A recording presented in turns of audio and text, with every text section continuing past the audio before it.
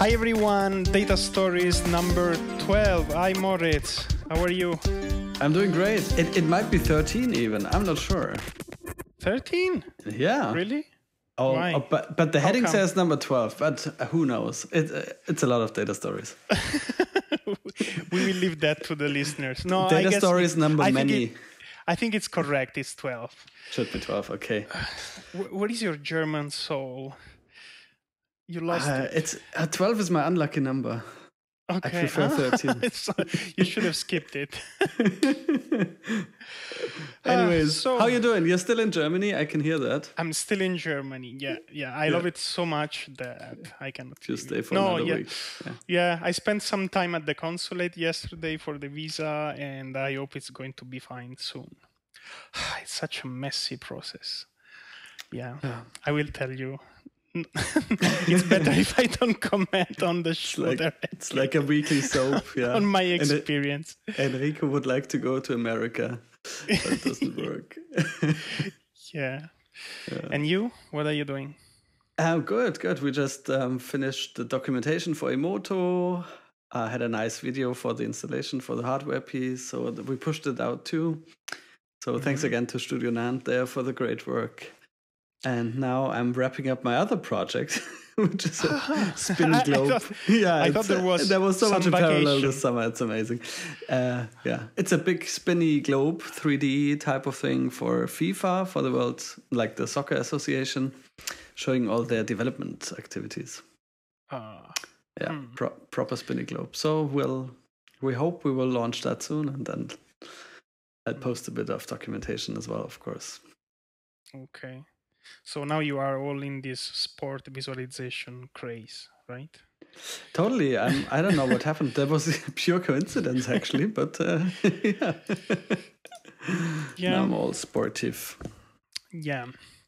And before we start, we have another big guest today. But before we start, I want to briefly thank Andy and Karen for sending very nice emails to them. And and if you feel like sending an email to us with comments or just to say hi, please do it. We really love to have any kind of feedback from you guys. Yeah, it's always great to get emails. I love that. And also just to hear, how people listen to us and what they liked most and so on. So keep that coming. We also had that idea of doing an episode together with our listeners, right? Yeah, sure. We still have this. We still have to test that if that works with like Google Hangout. But if that works, that would be awesome. Then we will invite all of you for a big party. If any of you listening to the podcast has any information on how to do it properly, please let us know, because it looks like it's a bit of a mess, but we will try one day. Yeah. Okay, I think it's time to introduce our special guest for today. Absolutely. Moritz, you want to introduce him? I feel too nervous. Yeah, so our guest today is Alberto Cairo. Hi, Alberto. Hey, Moritz. Hi, hey, Alberto. Enrico. How you doing? Doing all right. Yeah? Just enjoying the weather here in Miami. Cool. It's really warm. Miami. Never rains in Miami. Well, it always rains in Miami, but it's always really warm. But it's warm. Yeah. Is it like very moist and warm, like this type of climate? Yes. You're always sweating and stuff. So.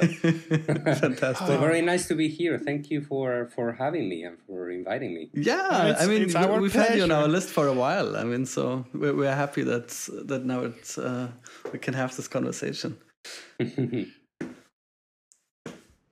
So we met at Maloufier, right? But we had first time like in person, but we had some contact before. Mm-hmm. And for me, this also Maloufier, also for Andy, who we had on the show, was really eye-opening with respect to the information graphics world. That was really fascinating to see. And we also got in touch about your book that you have been writing, or you wrote that book in Spanish. I think a few years ago already, I wrote right? it originally. I wrote it originally in Spanish, but then it got published in Spanish in 2011. But then I was contacted by Pearson Education, the publishing house.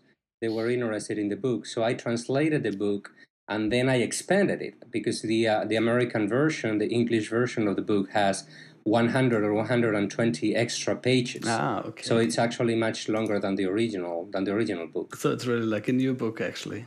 Yeah, it's actually a new book. Yeah, cool. That's correct. Yeah. So can you tell us a bit about your background? Like, who are you and where you're coming from? What are you doing today? Sure. Well, yeah. I mean, I am an instructor at the University of Miami, at the School of Communication of the University of Miami.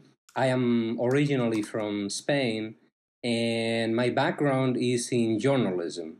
So I studied journalism in Spain many years ago, and then I got an internship in a newspaper, but not to write, although I wrote for a while. The internship that I got was not to write stories, but to create information graphics. So to design charts, maps, diagrams, illustrations, etc. So I started doing that at a local newspaper in Spain, and then I moved to other newspapers. I got a bit of experience in newsrooms, and then I moved into teaching, first at the University of North Carolina at Chapel Hill, at the School of Journalism, and then here at the University of Miami. So all my career has been related to information graphics, to the encoding of information by means of graphics, maps, etc. But you come from the practical side of working every day in a newsroom and producing like news graphics. Is that right? Yes, yes. That is my background. I was the online infographics director at El Mundo, which is a big newspaper in Spain, for 5 years. Yeah. Then I also was the infographics director and infographics and multimedia director at a magazine in Brazil called Época. I spent 2 years in Brazil before coming back to the US, to the University of Miami. So yeah, I mean, I have always been in the practical side of the business. Even now that I teach at the university, also the way I teach is I have a very practical orientation. So besides teaching the students about the theory of information graphics, about statistical charts, maps, diagrams, etc., I also teach them how to do graphics using different tools. Nice. And so is that the University of Miami? Is it like a normal university, or is that like a design school?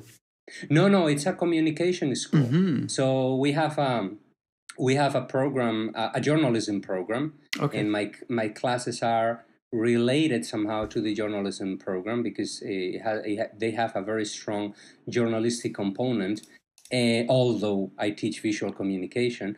But also we have a program, a very, very new program that we are launching very soon in collaboration with the School of Computer Science, which is going to be about interaction design and information visualization. So I'm going to be related to that as well. My class is also about data visualization, so my classes are also related to that new program. So we have several programs, but I am at a communication school.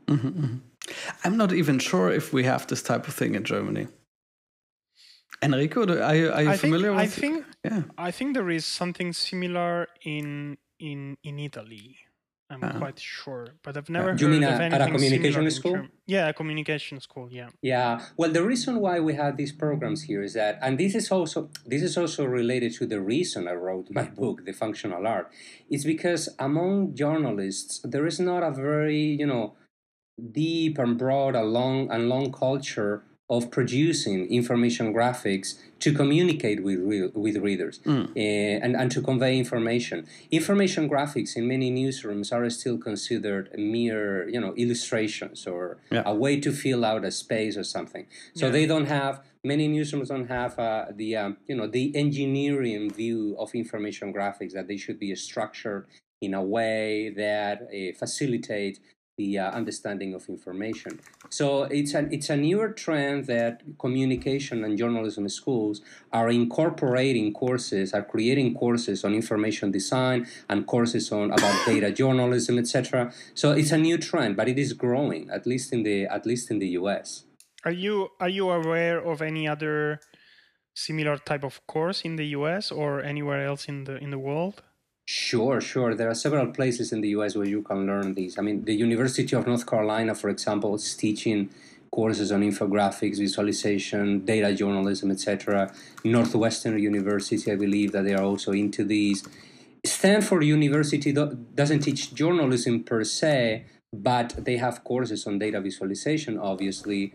Columbia University has a joint program between the communication school and the computer science school, which is something that we are trying to do down here right now with this new interaction design program. And then in Spain, there are several places where you can learn data journalism and visualization now, or visualization for journalism, which is what I teach. For instance, El Mundo, the newspaper I used to work for, is launching a master's degree that is called Investigative Journalism, Data Journalism, and data visualization. So It's a master's degree related to that, and it's going to be launched really, really soon. And there is also a program in Barcelona, and I don't remember the name. There is also a university in Barcelona called Universitat Oberta de Catalunya, where I teach. It's a public online university, so it's fully accredited and everything. And I teach there a course on information visualization. So there are several places where you can learn for sure. Nice, yeah. And there are many programs there where probably in other places that I am not aware of. So students attending your courses are students trained in journalism, right? Yes, mainly what we have is students that have gone through classes about reporting and about editing and about telling stories, and first they take before they got into my class about information graphics and visualization, they take a course that is called Intro to Graphic Design or Intro to Multimedia. But when they get to that course, it's actually Intro to Multimedia Design. So it involves traditional graphic design plus a little bit of interaction design theory. So they got to that course with that editing course already taken. So they think as journalists, as storytellers, then they learn graphic design, and then they get into my information graphics and visualization course, already knowing how to report a story, how to gather information, how to go online and go to a open a data set or something, a government database or something, download the data. And then what they learn in my courses is how to get those data, how to manipulate those data somehow, and try to extract stories from those data. I mean, what those data means. And that is the goal of my courses. And it's also what I talk about in my book, in The Functional Art, which is basically about storytelling by using data. It's not about data visualization per se, although it has a component related to that. It's about how to tell stories based on data. So it's a very journalistic book, but at the same time, it's a book about visualization as well. So since you mentioned your book, can you briefly describe what's your book about, how it is organized, and maybe even the story of its making? I don't know. How did you come about creating this book, writing this book? Sure. Well, I guess that I could get started with the story of the book because that explains the structure of the book itself.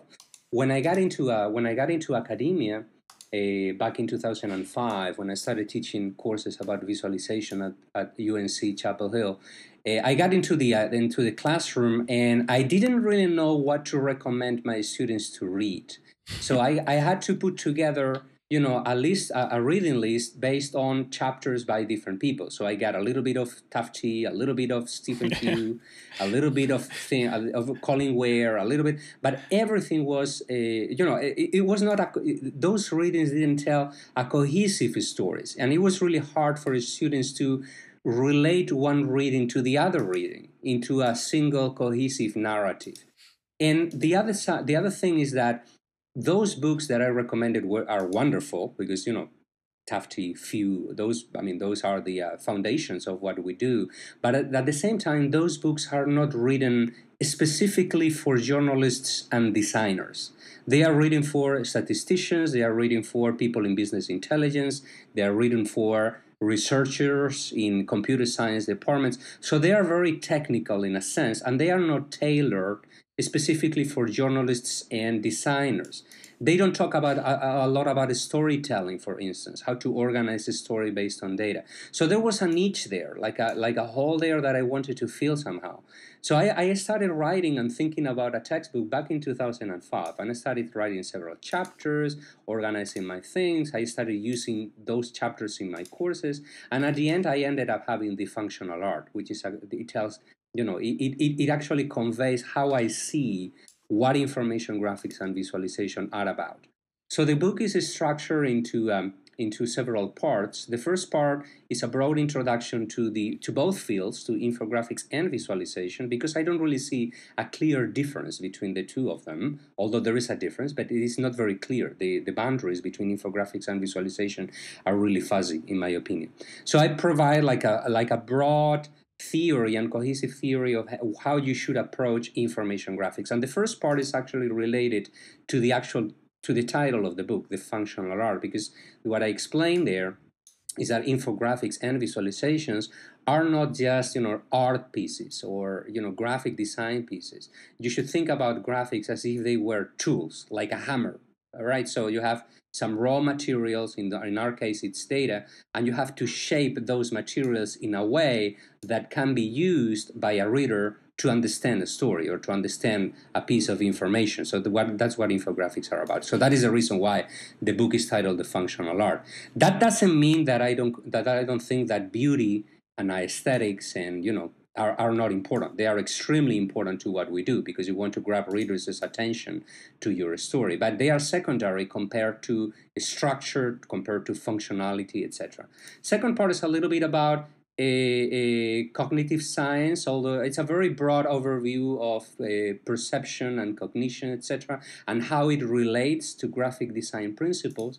Because one of the things that I have seen in design schools and in journalism schools is that they explain the principles of graphic design, but they don't explain that the principles of graphic design, for instance, hierarchy, unity, variety, all those principles that are taught in graphic design schools and journalism schools are actually related to how the eye and the brain work in one sense. So I explain a little bit about that, although I am not a cognitive scientist myself. Then there is a part about practice. So it's a very long section on several projects, how several projects came about from the very beginning until the end. So I show a lot of sketches and a lot of, I show the entire creation process. And the last part is a series of interviews with people that I consider at the very top of our profession, such as John Greenwade and, Steve Duens and Shaquin from the New York Times, Hannah Fairfield from the Washington Post. So there are several people there who do infographics and visualization there, and Moritz is there as well. So somehow sneaked in. Yeah. I don't know how. Yeah, he just showed up in the middle of that section somehow. You made a mistake somewhere, Alberto. Yeah. Well, it's actually a great interview, I think, because it's very, it's very clarifying. The interview that I made with it. Because we talked about beauty. That's additional ego boosting for Moritz. All the time. That's dangerous. People need to stop that, otherwise it gets out of control. Yeah. And I start getting envious, Yeah, please go ahead. Yeah.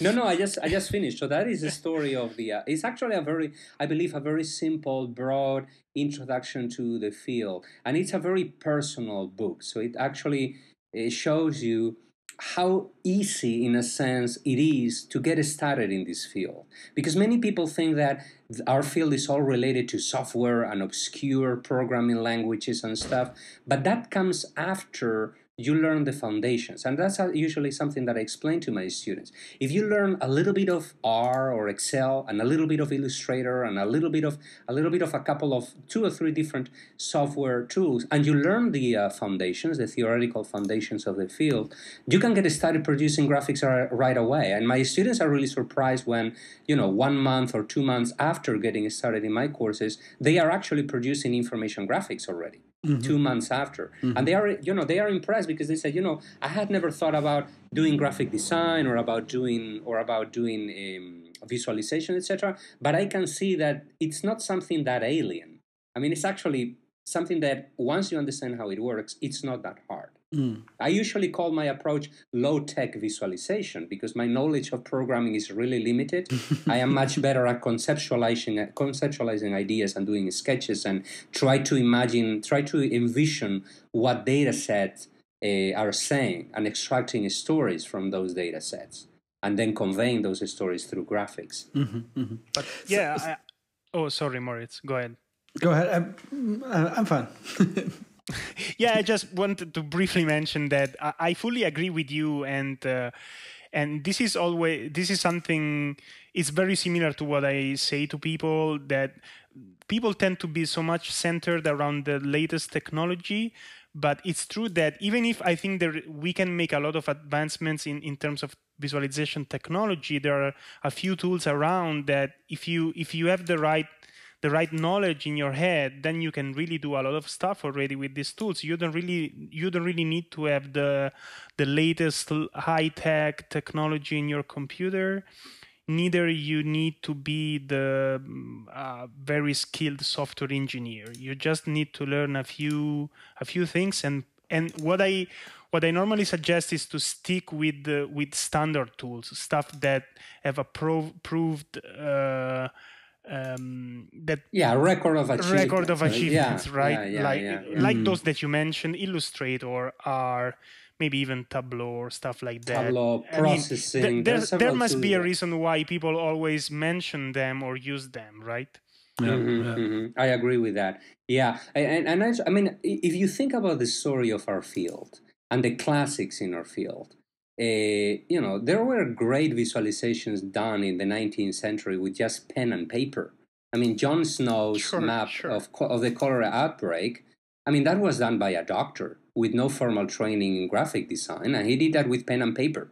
And it's one of the most wonderful data visualizations ever done. And so that is approach in my classes, how to think about data and how to sketch ideas out that later on can be transformed into interactive data visualizations or narrative pieces, etc. But the software, even if it's important and it helps, it's secondary compared to the structuring of the information or the conceptualizing of the conceptualization step of the process. That is the most important step. Yeah, I found that interesting too, that you actually in the book you don't really talk about neither statistics in depth or like tools, like how you like what types of programs you can use. But now that I also understand that it's coming from the journalistic perspective, I can totally see now that the key point of the book is really about storytelling and constructing narratives, right? And that is the thing. Yeah. I mean, I thought about including something like an intro to a very basic intro to statistics, and I actually started writing about descriptive statistics and a little bit about inferential statistics. But at the end, I thought, I don't want to have a very technical book. I want to have a more conceptual book that conveys my own vision of the field. And later on, after I write this book, if I decide that I need to write a more technically oriented book about statistics, cartography, etc., I can do that later. Sure, and I actually may do it later from a journalistic point of view, obviously, because that's my background. So I may, something tailored and aimed specifically at journalists and designers. Although it can be read by, data visualizers, obviously. I believe that one of the things that I see in many data visualizations, and this is not criticism. I love many data visualizations that I see every day right now. But the challenge that I see in many of them is that it is not very clear what the designer of that visualization was trying to do. So it is not very clear in those beautiful, very complex, colorful visualizations that you see out there sometimes, what the story is. So they have what I call the exploratory layer, so you can explore the data, but beforehand, the designer doesn't include a presentation layer where he or she tells you, well, these are the main points of the data set, and these are the most important parts of the data set. These are the most important numbers and phenomena. And after readers get that, they have a clue about how to navigate the exploratory part later on. Yeah, that's interesting. I mean, and that struck me also, like both at Malofie and now reading the book again, that our background is there so different, because I come much more so I got started into the topic by seeing Ben Fry's work and Martin Wattenberg's work and Jonathan Harris and so on. These very open exploratory tools where the main fascination is wow, there's this huge data set and you can write wonderful. These programs. They are amazing. Exactly. Amazing. Yeah. And that was how I got into the field. And I just later discovered like all the great work that, has been done by journalists for decades and all the really interesting, also simple and static formats, you can choose. Yeah. And I believe, and that is something that is related to the content of my classes and the content of the book, that we can bring those two fields together in a sense. If you take one side, the side that I come from, news infographics, journalistic infographics, we have the presentation side. We are good at presenting information and summarizing and synthesizing information and extracting what the main stories in the data are, but we are not good at creating the exploratory side of the story, creating, interactive data visualizations that readers can navigate. And at the same time, if you go to the other side, the data visualizer side, you are very good at creating the exploratory side, but you have still to develop, in my opinion, the storytelling side of the field. So if we bring those two things together, if we learn from each other, I think that we will be much better off in the future. Yeah. I think that's really interesting, because listening to what you are saying, both of you are saying, I feel like I come from yet a different background. The third side. a third side. It's all a mess. Yeah, I mean, in a way, the way I see information visualization, even historically, is an interactive visualization that helps people investigating some specific data for the purpose of their own job, right? So there's actually no real story to tell there. So I'm curious. Each person gets his or her own stories. I mean, you have stories. Doctors, scientists of any kind, biologists, whatever, and they are using a specific tool built and developed by an information visualization designer who doesn't really know what's the message there. There's no story to tell. The main purpose of the tool is to help people discover interesting patterns or just make sense of the data, because they don't know what the data what is in the data, right? And they might be able to exchange the data, right? So there might be an open button somewhere in the application, and you just load a new data set, which you don't do in a newspaper graphic, of course. And I think many of us in this field still see information visualization in this way, and I'm sure some people are puzzled when they hear this telling stories with data, because it doesn't really match with our mental model of what information visualization is. Sure. Yeah. Well, sure. There are certain visualizations that are exclusively exploratory. Scientific visualizations, for instance, are like that because the people who read them already have the background to understand what stories should be extracted from those data sets. But my approach is visualization for general readers. So when you create, for instance, a visualization about the latest Census Bureau data in the US, you can present all those numbers to readers if you want to. So you can create an interactive visualization, a wonderful one like the one made by the New York Times a while ago, or one that was released by The Guardian just yesterday or something. They created like a wonderful map where you could see all the data from the census. So that is the visualization side. But at the same time, I believe that it is also important if you're going to create your graphic for a general audience, to, first of all, create like a presentation layer where you tell readers, well, these are the main data points. Think about Hans Rosling, for instance, what Hans Rosling does. That's exactly what he does.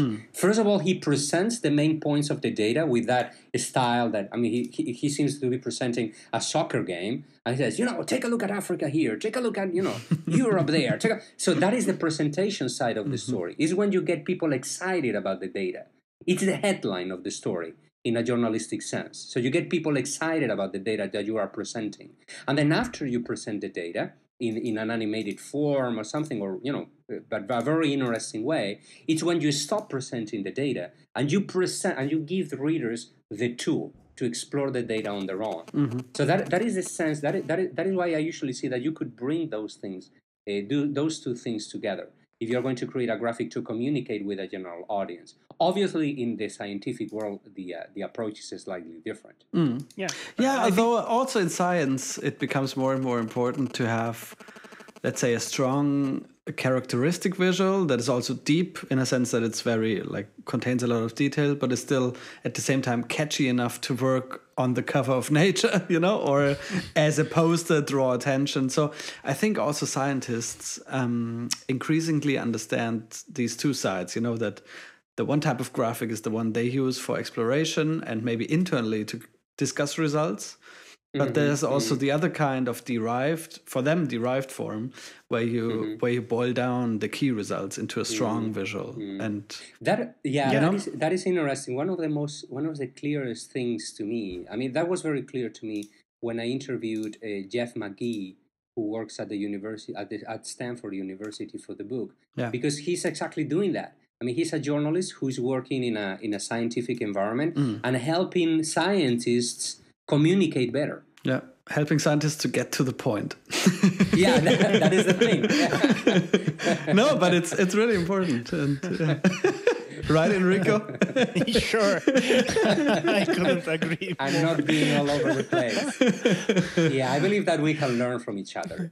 Scientists can learn from journalists how to summarize information and how to present it effectively. Yeah. But at the same time, journalists need to learn from scientists, because we journalists have this tendency to be too shallow in some cases, and we need to tell or maybe too much focused on this one key story. And I think so much power can be in this mechanism where each reader can sort of discover his own story or look up his own hometown, you know, and then then you cannot answer that question anymore, like what's the story, what's the key story, where's the scoop. But it still can be very enjoyable and informative for many people. And and there are some people out there who are already doing that. Think about the New York Times. Oh, absolutely. Yeah. I mean, New York Times is actually doing that. Yeah. One type of feedback I often get from journalists when they hear about my work or when I present my work is that, well, that's all nice and dandy that you can like spend like 6 weeks on, doing like one map or something like this. But we have to like spit out graphics, on a high pace. So, any thoughts on that? How maybe the average newsroom can improve on this end, like doing innovative data visualization or interesting stuff, but given the very practical constraints they're in? Yeah, I mean that is why I call my approach low tech visualization, because that's exactly what I do. Yeah. So I actually there was a woman who wrote a very short a review of the book the other day, saying that it was very clear by reading the book that I have always worked in in newsrooms in the sense that I have always worked with very limited resources. Mm-hmm. So what you have to do if you're working in a newsroom and you have very limited resources and you still want to produce great graphics and visualization is, first of all, try to limit the amount of projects that you work on. And that is hard to do sometimes because you get a lot of requests from different people asking for different kinds of graphics. But somehow you have to narrow it down. Mm-hmm. You have to, first of all, identify what the main stories are in the week or in the month, and do graphics just for those. Mm-hmm. So you may create, for instance, a big project every week or something like that. That would be a very realistic output for a very small visualization and infographics department, or a couple of big graphics every week. So that is the first thing. And the second thing is to take advantage of the many wonderful tools that you have out there right now. So instead of learning a very the newest fancy programming language, try to stick to the very basics. Try to stick to Illustrator, R, if you want to do some statistical analysis. Maybe learn some processing or a little bit of JavaScript with D3. Mm-hmm. That is not that hard. And just use that, or use Google Fusion tables. I mean, you can do wonderful things with Fusion tables. So it's just sticking to the very basics and adapting your output to the limitations that you have in your newsroom. Obviously, if you only have 2 people doing graphics in a newsroom, you cannot be the New York Times, because the New York Times have 30 people doing information graphics. So you have to adapt your scope or your expectations to your own limitations. Mm-hmm. And simply work with that. Yeah, I think that makes a whole lot of sense. Yeah. And I mean, the Times, many things have been said, why they are so great or not or whatever. But I think one thing they really do smart is combine like long-term developments, but in a sense that they develop their own toolkits and their own like recurring elements that enable them then to act very quickly. So they somehow manage to build up that, both from a team perspective, but as well from a technical perspective, to have this very agile, loose collection of things and people that enable them to act very quickly, I think. Well, the New York Times, I talk a lot about the New York Times because I get the print New York Times every day in my front door. So I am a fan. I'm a fanboy of the New York Times. But it's not a good example because for newsrooms in general.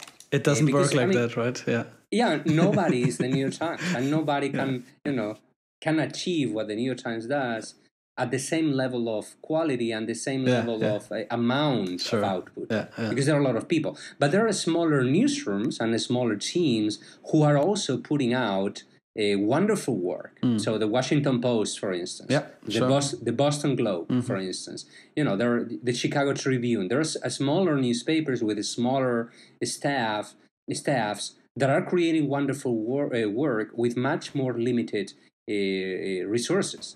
But it's still wonderful because The Guardian. Think about The Guardian. It's great stuff, and they also do very pragmatic things. So they don't invest much in developing their own graphical style, or they're happy also using standard tools like Google Maps or something. But they always have an interesting twist to the story side. And they collect their own data sets and share them again. Exactly. That is wonderful. I really love that. I really love that. They are wonderful at that. So that is the approach. I mean, look at The Guardian, look at the Chicago Tribune, Boston Globe, the Washington Post, etc. That is the approach. And the magazine world, like how are things in the magazine world? Are there any interesting emerging new publications, or is this type of high-end infographic, is that still current? Not in the US that I am aware of. Okay. I mean, if you look at the traditional news weeklies, for instance, none of them are doing great graphics, other than, Bloomberg Business Week is doing some interesting work. Okay. That could be one of the cases, Bloomberg Business Week. But the others are not doing great things in general, with some exceptions. That said, it happens in South America. If you go to South America, for instance, if you go to Brazil, for example, which is a country that I know quite well, there are several news publications there, both newspapers and magazines, who are really pushing the envelope. So, for instance, you have the magazine that I used to work for, Época, which is a weekly magazine that sells around 500,000 copies a week. So it's a big magazine. And they are producing wonderful information graphics work, and also interactive data visualizations about, political issues and economical issues, etc. There is a newspaper called Estado de São Paulo in Brazil who is putting together a data journalism team. So it's not just visualization. They are also gathering and processing their own data. La Nación in Argentina are doing a wonderful job, in my opinion. They also have a data journalism team. La Nación from Costa Rica, they have a very strong investigative team that creates data sets, and I visited them a while ago. That is the reason why I know them quite well. And what the kind of work that they're producing is just unbelievable. I mean, they create investigative stories based on data, and the most important one that they published in the past couple of years, basically, it basically proved that several ministers in the government were not paying their taxes, basically, and several ministers in the country had to renounce. Oh wow! Because of a data journalism project. Because of a bar chart. Because of a bar chart. It wasn't really a bar chart. It was a data set, but it was unbelievable. I mean, that data journalism and data processing and visualization. Great, yeah. What it can be achieved, with very limited resources, because these newspapers are not the New York Times. Sure. Yeah. I'm curious to hear that, Alberto. Do you think in South America there is even a stronger trend than in the US or anywhere else in the world? Well, it's not a stronger trend. The problem with American media, particularly newspapers and magazines, is that they are going through very hard times. So they don't have money to invest in, data journalism or visualization, with several exceptions, all right? Several exceptions. ProPublica, for instance, I forgot to mention them, but ProPublica is also doing great work in visualization terms. But the problem with American media in general is that there is no money, because they are selling, fewer copies, and, they are getting less advertisement money. So there's a huge problem with budget. There are a lot of budget issues. But in South America, Brazil, Argentina, Peru, and other countries, newspapers are still selling relatively well. They are not shrinking, and they still have advertisement money. So they have some time to adapt to the new world. They start hiring, programmers and developers and, hackers, etc. I mean, it was unbelievable that, or at least unthinkable a while ago, that a newspaper in South America would hire a hacker. But now there are some newsrooms in South America who have hired hackers to actually get data and process the data and create data sets, etc. So that is the reason why that trend has shown up in South America. The challenge in South American media is that they don't have the theoretical foundations, in a sense. I mean, journalism schools don't teach data journalism and don't teach programming, something that we do here in the US. Okay. At the School of Communication here in Miami, our students learn visualization, but they also learn how to do programming with JavaScript and other tools. Okay. Yeah. That's also one of the things I recall from Malovye is the Russian infographics, because they had this very unique style and also were very experimental in just how they used media. And so I had that sense of, okay, let's look at Russia occasionally, because there might be interesting developments there. Yeah, cultural diversity is wonderful. Yeah, and it really shows in the graphics. Yeah. There are many countries where visualization and graphics are developing and being used more broadly and deeply, such as Russia, for instance, Brazil, for instance. And each country is developing its own style, in a sense. Totally. It's not something, that you can clearly tell, but you can at least guess that something is going on there, that they are creating like a new style. And that is wonderful, because it brings diversity to this field. It's not just, Tufte principles of simplicity and minimalistic approaches, etc., as wonderful as they are and as important as they are. But again, there are some tweaks that you can introduce to the main rules or principles of our field and try to adapt them to your own culture in some sense. Sure. And I have that sense that now graphics are getting more experimental again, and maybe that also, again, the programmers and the hackers experimenting with visuals has led actually to a new way of bending the rules of traditional diagram making, I guess. Yeah, you have to do that with care, though. I mean, you have to be careful with that, because if you try to stretch the field out too much, you can break it. Yeah. That is the thing. So I usually say that I am completely in favor of experimentation and using new graphic forms, and that is something a bit challenging in newsrooms, because believe it or not, journalists are very conservative, very I can imagine. Conservative. Yeah. So whenever you try to publish a graphic that is not a bar chart or a line chart or something, journalists tend to get scared. So the first time that I tried to use a scatter plot in a newspaper, everybody was like, "Whoa, what is 2 dimensions?" Yeah, 2 dimensions there, 2 variables there. Readers will not understand that. But it turns out that readers understand that. Sure. If you use a scatter plot and you explain it well, because this is something that sometimes we forget in visualization, that the annotation layer, what the New York Times people call the annotation layer, so including a short line telling readers, well, reader, this is a new graphic form, this is how it's read, and you explain how to read it.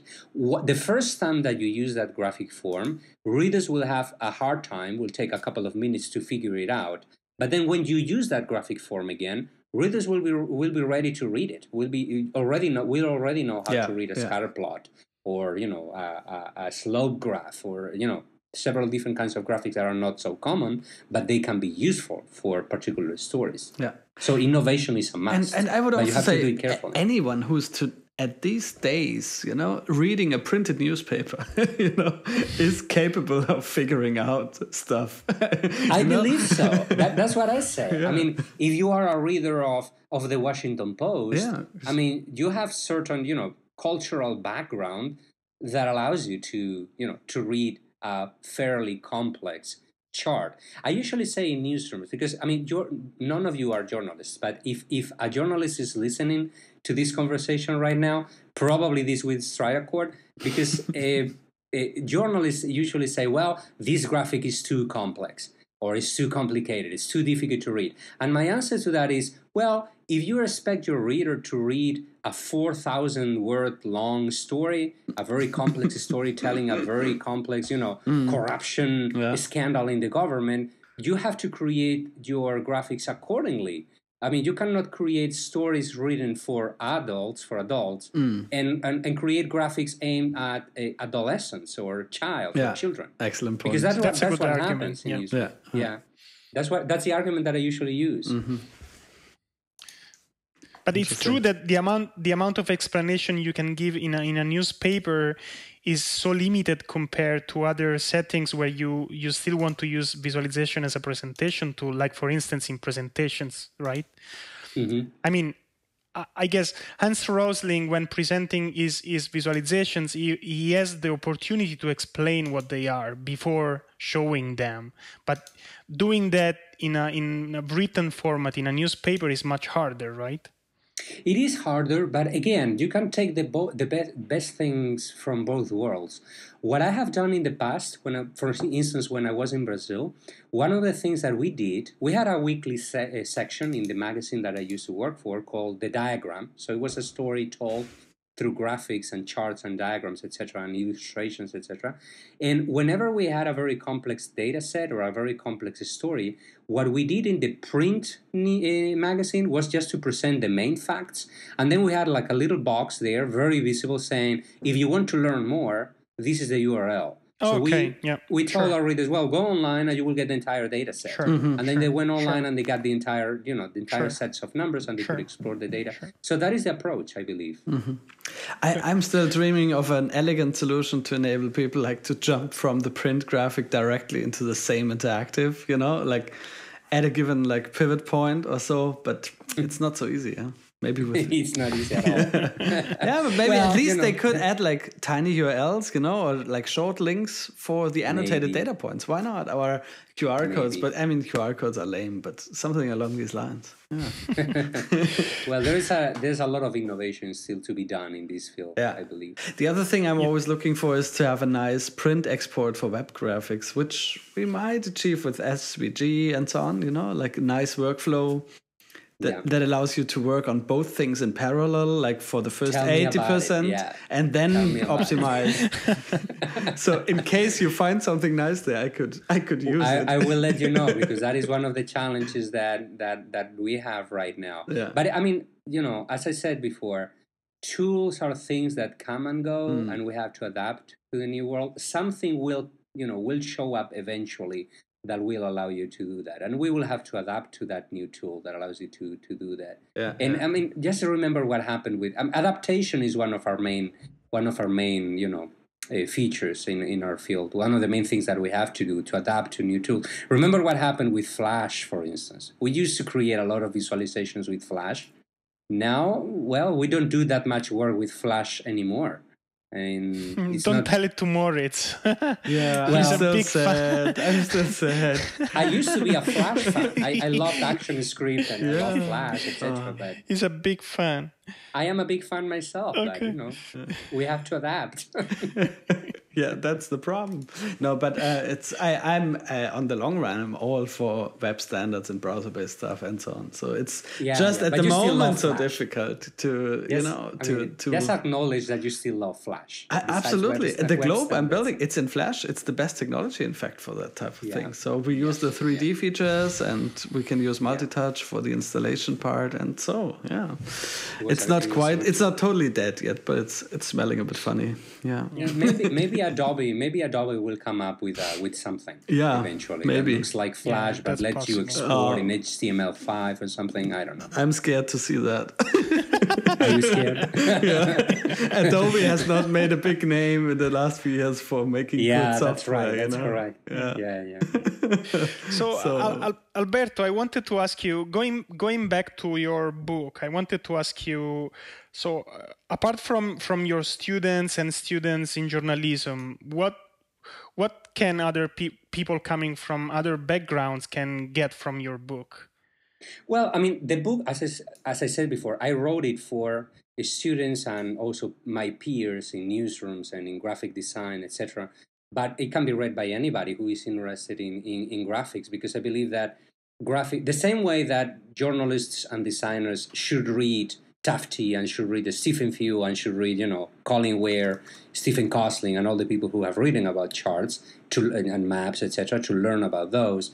Same way, I believe that people from business intelligence and from data visualization, etc., could learn a little bit more about storytelling and could learn a little bit more about how to structure, pieces of data to tell stories and to communicate with readers. So that is, I guess, what can be learned. And also, having a more functional approach to the story, because what I said before about the title of the book, The Functional Art, that comes from the fact that many people in newsrooms, many designers in newsrooms, still think as artists, meaning that they get a data set and they try to adapt the visual representation of that data set to a particular graphic form, rather than, first of all, think about what the data set, what kind of information the data set conveys, and then create the graphic form according to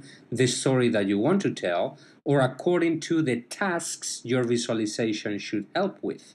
So the same thing can be said about data visualizers or data designers in some sense. I see many works out there that are wonderful from an aesthetics standpoint. They look wonderful and they are very well designed, but then they are not very useful and they are not usable and their point is not very clear. So as I said before, both worlds, I believe, can learn from each other. And I think that the meeting point is that if you want to communicate effectively, there are certain principles that you should apply, or that may be useful for your work, regardless of if you are a designer, a journalist, a data visualizer, or a scientist. Mm-hmm, mm-hmm. But I think looking at what you say in the book, I think you are also stressing the other side of the coin. I mean, people who are too much functional, they also have to learn that there are constraints, and especially in terms of information density. I mean, students coming in my courses or from my area are people who are taught to have a very high information density and try to make complex things, basically. Trying to make them simple, but still they are complex. And I think what I really like of your book, is that you seem to stress also this other aspect. And I think it's really nice. Am I correct if I say that? So I had a note from your book. I really like this visualization wheel that you explain in the foundations chapter part. And I think that's just. It's a very interesting tool for everyone, regardless the background of the data visualization person who is approaching this area. Because I don't know, maybe you want to introduce the visualization wheel before I comment too much on it. Because yes, I mean the visualization wheel is something that I developed for my own work to visualize my own graphics, and it's basically a tool. It's not a very scientific tool. I would not recommend it to use it in research projects, for instance, for analyzing visualization, etc. It's something that I developed myself to balance out different constraints and different features in visualization, different pairs of features that are related to each other, such as density and lightness, such as, aesthetics and functionality. So those two opposite things should be balanced out in a graphic. And it depends on the way you balance out and the way you use the wheel to conceptualize your own projects.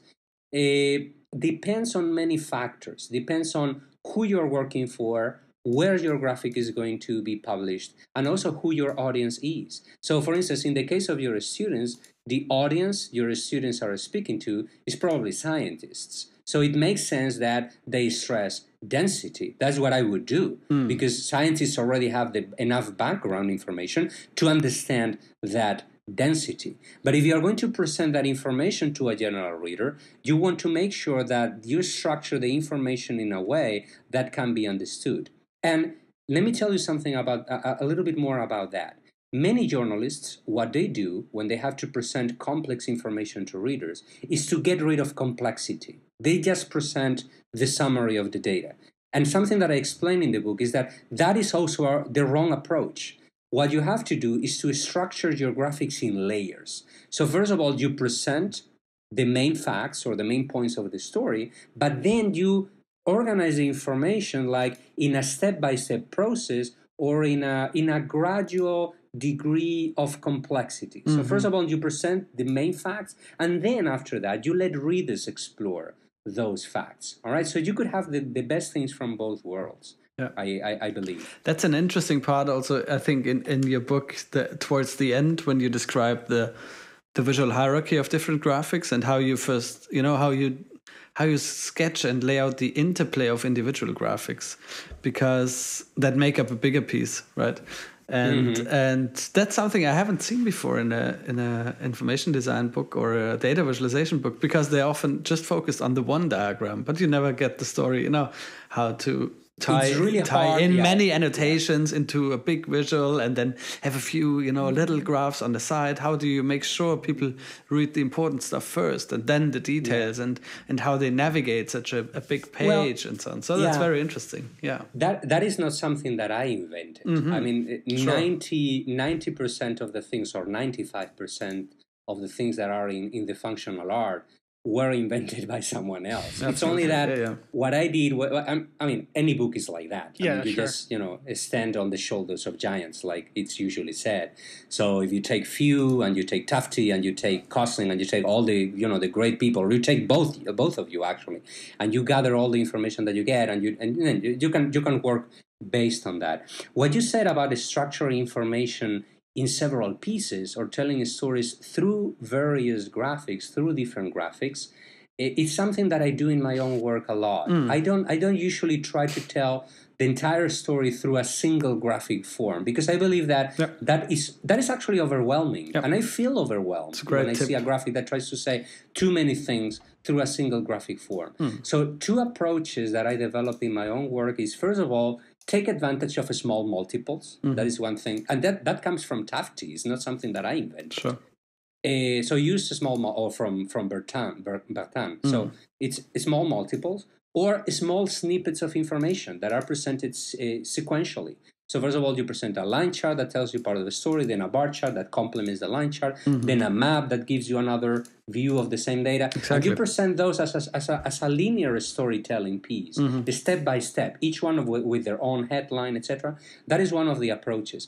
And the other approach is in interactive visualization, and this is something that I don't see that often, but I would like to see more often, is if you're going to present a very complex piece of data, don't represent those data in a single graphic form or through a single graphic form. Represent it in different ways. And I talk about an example of that, a graphic of mine about world population, where we represented, because this was done by my team, we represented the same data through a bubble map, through line charts, through bars, through a table, and all those graphics were based on the same data set. And the reason why was each one of those graphics allows you to do something different. Yeah. So the bubble chart lets you see the overall patterns and trends. The line charts lets you compare accurately. The table allows you to see the specific values. So it's different kinds of representations of the same data set. Yeah. I am personally a huge fan of this concept. I mean, so I have seen people fighting forever according to whether it's better A or B or C. And there are many cases where there's no better. And B and C together make the sum of them is better than any single piece, right?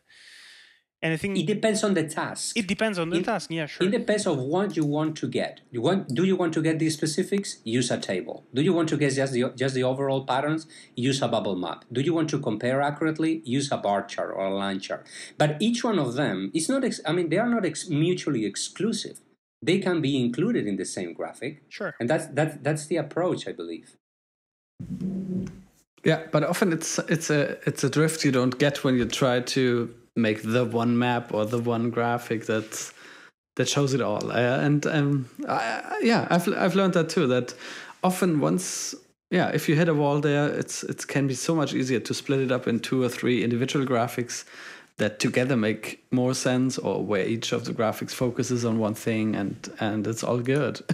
You don't need to, that's right. And each reader is different also. Oh, of course. There are people who understand, and this was very clear to me when I interviewed Stephen Kostling a while ago, and you are familiar with Kostling. I mean, and in case our listeners are not familiar with Kostling is a cognitive scientist that has written extensively about charts. And I interviewed him a while ago for El País, which is a newspaper in Spain. The interview is not in the book, because he's not a practitioner, he's a researcher. But I published the interview in El País, in the newspaper in Spain. And it was clear to me, in one part of our conversation, he told me, well, throughout the years I have discovered that there are certain people who basically cannot read graphics effectively. Their brains are not organized in a way that can be that allow them to understand graphics very well. So they prefer information presented in written format. Or there are people who are better at comparing. So the idea of presenting information in different ways or with different shapes, it's actually related to the fact that there are several common cognitive principles, but then each person is slightly different to the other person. And Absolutely. so, the more of these different views into one topic you or like roads towards the topic you can offer, the better. The more options you give readers, the more readers will get the information. That's the message. Yeah, interesting. Yeah, I think if I remember well, there is a paper published a few years ago, like 2 or 3 years ago or so, from the research of Robert Kosara and Caroline Zimkiewicz. Mm-hmm. I don't remember the title, and honestly, I don't even remember perfectly the content, but I remember that they basically tested people with different visual abilities or cognitive abilities, and they demonstrated that they read visualizations differently, basically. There's a lot of research to be done on that. Absolutely. Yeah, a lot. That's a very promising research area. Was this the one where it was about like the impression people get, like what they read between the lines? If you have like a very rigid structure, there are people who are better, and this is something that it has been found.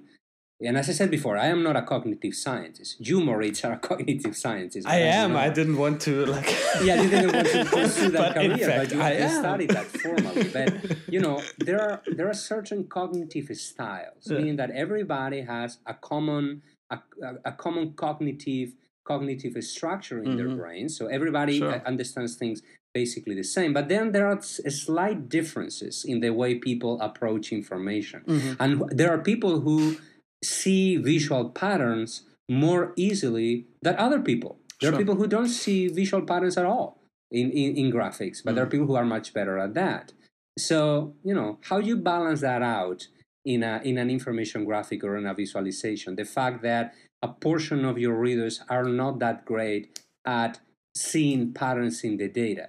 I believe that you can address that problem basically using short pieces of text, telling readers, for instance, and that is what Hans Rosling does in his presentations, and what the New York Times does with the little explanatory text in their graphics. Hey, reader, pay attention at this point here, at this data point here. This is the state of Massachusetts, or this is the state of whatever. Pay attention at the unemployment rate here. And that gives readers a clue of how to read the graphic as well, and how to perceive patterns in the data. Yeah, that's definitely something I'm taking home from the whole infographics world, is the power of annotations, So, a really strong infographic is all about good annotations. and correct. labels. And in data visualization, you might have, if you get lucky, you get a tooltip somewhere. But I think especially is, picking exactly the right spot on annotations and, presenting them in a smart way. I believe that's where we can maybe bridge these two worlds, potentially. Yeah, and we will be better off for sure. Yeah. Cool. Great conversation. I think we recorded almost an hour or maybe even longer. Yeah. So I would do it for ages. Exactly. Maybe we should. This is fun. we should have an ongoing conversation. Exactly. Alberto, we'll have an offspring podcast. second or third part, or at least as many parts as you have in the book. How many parts you have? 4. Actually, it's 4. Yes. 4. Yeah. I'm sad we already reached about 1 hour. Yeah. Yeah, some but already people have been telling us we should keep it short. So yeah, we are getting nervous now. yeah, too much. Well, thank you for having me. It was really a lot of fun. Yeah, great. And I enjoyed reading the book. I just read it quickly, so as Enrico, so I have to now read it properly again. But I really appreciate the perspective, and I drew quite a few things out of it already. So yeah. Now I would like to hide myself in a highland and have the time to read the book, the old book, page after page. Well, if your visa takes longer, you have a lot of time to read. I can give you some advice about visa issues in the US, but we should do that out of the microphone. No, it's gonna turn out fun. I don't know. I'm a little bit cautious. I've heard, probably it's not true, but I've heard somewhere that 2 guys have been refused their visa just because they wrote something strange on Twitter about their application process. So I'm getting nervous. Yeah, you never be know. With that. So you never know where these big actually tell you that. Be careful with what you write in social media. Let's hope they don't listen to podcasts. Yeah. That's right. I should be careful myself. All right, guys. Thank you so much. Yeah, thanks for Alberto. coming. Yeah, it was great. It was great. And I hope to see you in the US soon. Go ahead. I hope to see you in the US sometime. Well, you are going to be closer now, so the 2 of you should meet. Definitely. Yeah. You'd come down to Miami. The weather is much nicer. Oh, I'd love to. You have to make a conference. And talk to my students. That would be great. Yeah. Sure. Okay. Cool. Thank you, guys. Thanks so much, Thank you. Alberto. Bye-bye. Bye-bye. Bye.